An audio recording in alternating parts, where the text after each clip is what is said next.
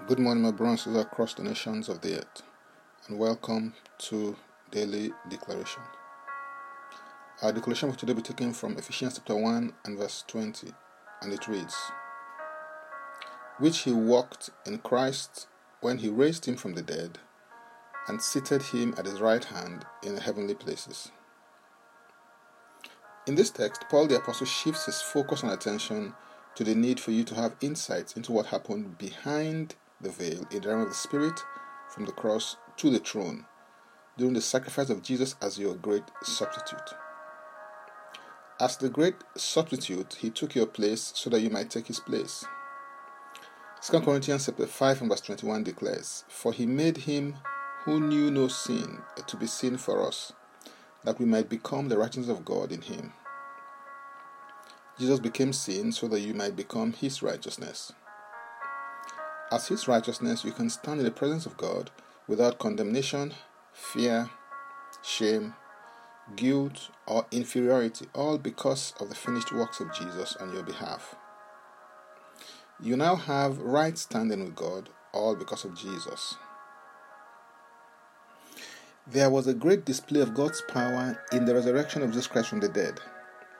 This power display is of such extent that Jesus Christ has been exalted and given a name that's above every other name. That at the name of Jesus, every knee should bow, of those in heaven, of those on earth, and of those under the earth. That every tongue should confess that Jesus Christ is Lord, to the glory of God the Father.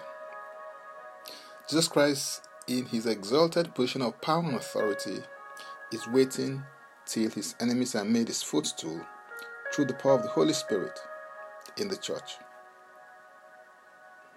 In Ephesians chapter 2, verse 5 and 6, the Bible says, "Even when we were dead in trespasses, made us alive together with Christ. By grace you've been saved, and raised us up together and made us sit together in the heavenly places in Christ Jesus." As a believer in Christ Jesus, you were made alive together with Christ, raised together with Christ, and made to sit together in heavenly places in Christ Jesus.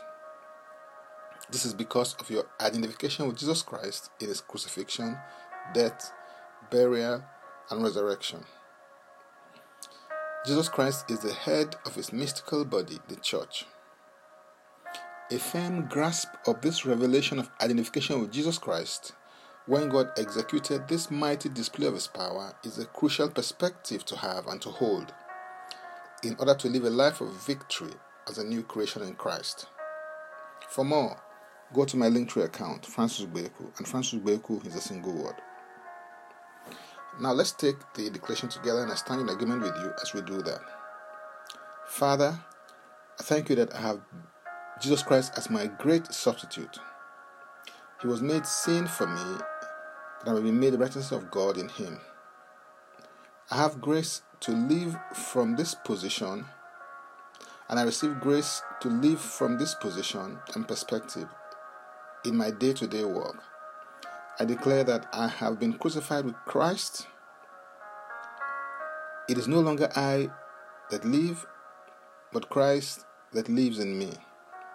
And the life which I now live in the flesh, I live by faith in the Son of God who loved me and gave himself for me.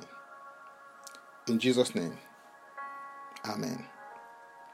If you'd like to receive Jesus Christ as your Lord and personal Savior, make this confession and declaration with me. Say, Father, I repent of my sins and I come to you today.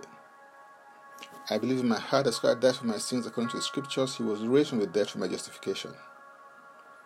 I receive this Christ into my life right now. Be my Savior and my Lord. I believe and confess Jesus Christ as my Lord and personal Savior. According to your word, I'm now a child of God. Thank you, Father. In Jesus' name, Amen.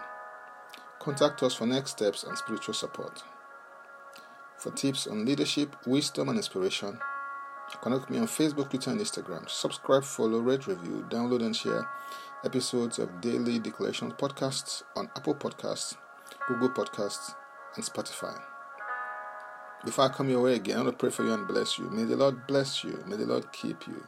May the Lord make his face to shine upon you and be gracious unto you. May he lift up his countenance upon you, and may he give you peace. In Jesus' name, Amen. I am Francis Ubeku. Bye for now, and God bless.